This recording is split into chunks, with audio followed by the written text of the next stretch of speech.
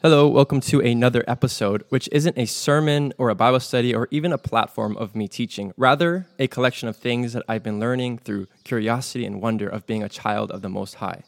So I've been debating whether or not I should record this episode because the last thing I want to do is cause any more pain to a situation that already appears to be out of control.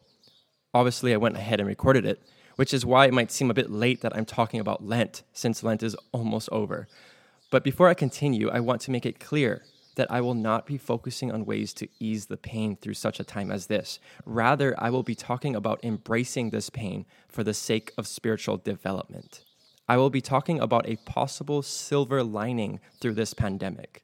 So sorry for the overused cliche, but if you don't want to hear the words, no pain, no gain, I would stop listening.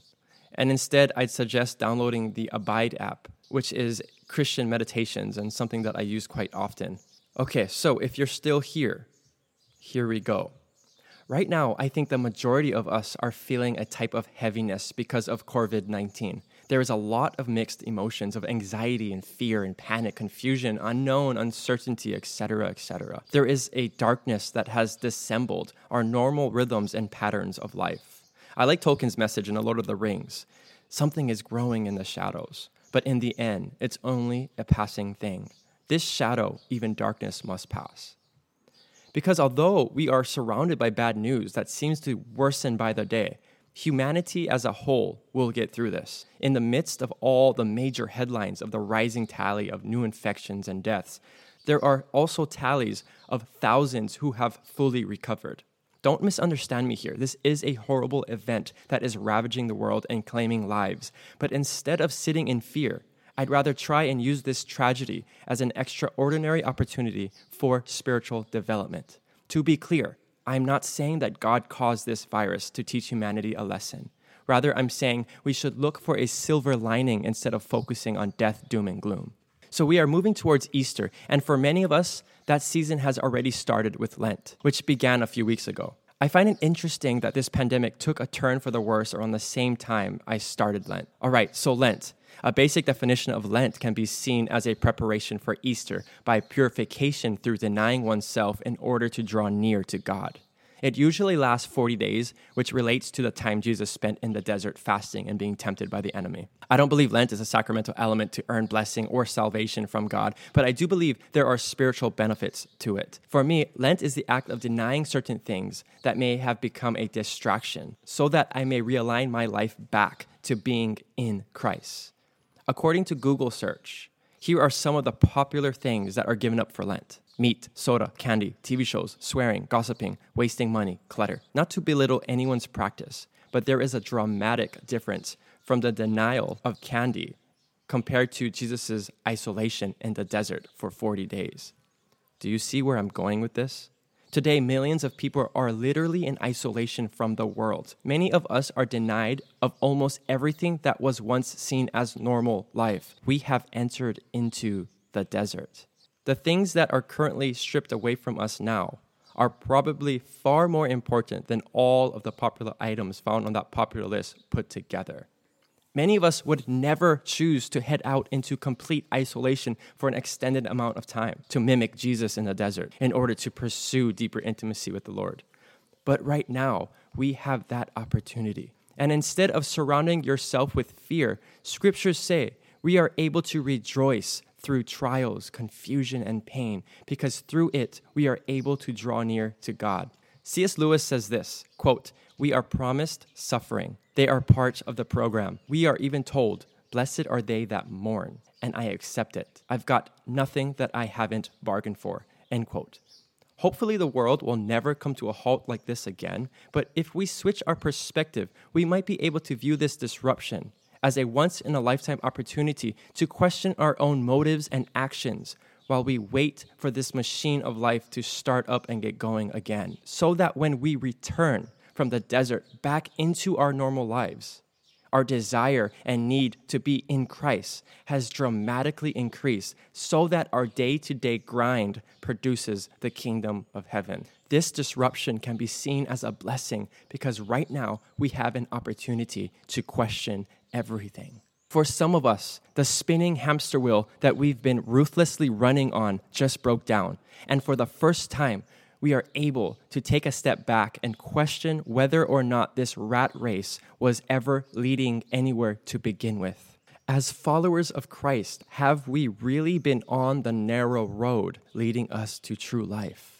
Or have we been stuck on a furious spinning wheel leading us nowhere but bigger homes, nicer cars, better health insurance, larger bank accounts, social security, promotion status, comfort, security, while watching Netflix and double tapping on Instagram? In the middle of our day-to-day rhythms and normal life, have we ever had an opportunity like this where everything we've ever lived for has come to a stop and we're able to ask ourselves, is this daily grind really leading me to the life of abundance that Jesus promised? It's difficult to ask that question when you're in the middle of the marathon. 1 John 2:15 says this, "Do not love the world or anything in the world. If anyone loves the world, love for the Father is not in him." So in this scripture, the term world does not refer to the planet or even material things. Rather, it is about having a self-centered worldview instead of a God-centered worldview. Now that the normal day-to-day rhythms of life and the institutions that we've placed our trust in have stopped spinning, we can finally stand in this stillness and confusion and ask ourselves, have I truly been in the pursuit of Christ and God's kingdom, or have I been distracted by the idolatry of my self-centeredness and the continual construction of my own kingdom? I'm not saying that bigger homes, nicer cars, better health insurance, larger bank accounts, promotion status, comfort, security, while watching Netflix and double tapping on Netflix are purely evil. Those things can be actually really, really good. But the problem lies when those things have become the center of our priority and not Christ. The day-to-day rhythms of life should be tools of ushering in the kingdom of heaven. But I think we get blindsided and focus all our attention on those tools. Dallas Willard writes this, "The issue, so far as the gospel in the Gospels is concerned, is whether we are alive to God or dead to Him." I agree with Tim Keller and N.T. Wright, who say that the root of all sin is idolatry. Once we take a step back and become aware of those distractions, we then repent of those sins, which means to turn and change the mind in order to fix our eyes on Jesus and seek first the kingdom of heaven. But it is only through the removal of distractions or sin by turning our lives to Christ that we are able to experience the life of abundance that Jesus promises. That is the only way to be alive in Christ, to have the love of the Father flow through you. St. John of the Cross says this, quote, "Live in the world as if only God and your soul were in it. Then your heart will never be made captive by any earthly thing." End quote. That sounds harsh because we live for family, friends, and whatever we do in our day-to-day life. But I think what he's saying here is that when we live from that intimate space with God, our relationships and what we do are so much more enriched because we are flowing out of our true nature and life with the triune God. Eternal life starts now, which means all areas of our life, our relationships, our day-to-day normal rhythms and routines in life, everything that we pursue and live for should flow from that divine relationship. Everything else is a distraction. Sin or idolatry must be put to death because that is the major distraction to a life of abundance in Christ. Jesus plays the role of death to sin and resurrection with life. We are given the option to join that death and that resurrection. This time is such a huge opportunity for spiritual growth because, like I said, we have never been able to take a step back from the normal rhythms of life to question whether we are operating according to the flow and rhythm of the kingdom of heaven. Once we've recognized those distractions or sin or self-centered idolatry, we are able to put them to death so that we are able to receive true life in Christ. Philippians 1:21, "For to me to live is Christ and to die is gain." Mark 8:35, "For whoever would save his life will lose it, but whoever loses his life for my sake and the gospel's will find it." Galatians 2:20, "I have been crucified with Christ. It is no longer I who live, but Christ who lives in me. And the life I now live in the flesh, I live by faith in the Son of God, who loved me and gave himself for me." There's scripture upon scripture talking about death to self and being alive in Christ. It's as if scriptures are saying, what are you waiting for? Dying to self should be a no-brainer since there is so much more life to follow. Without the participation of death, of sin, or idolatry, there is no reconciliation and participation of the resurrected life in Christ. Thomas Merton writes this, quote, "The final step on the way to holiness in Christ is then to completely abandon ourselves with confident joy to the apparent madness of the cross. It is a twisting, a letting go, an act of total abandonment. But it is also a final breakthrough joy," end quote.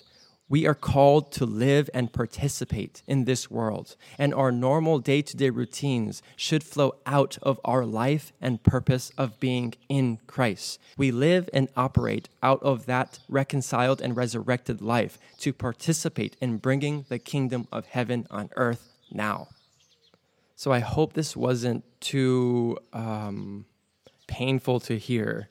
I hope this has brought some encouragement and shed light on a possible silver lining in this time of tragic. Please feel free to message me any questions or concerns regarding this episode, or email me at ringorshaden@gmail.com. Okay, see you next time.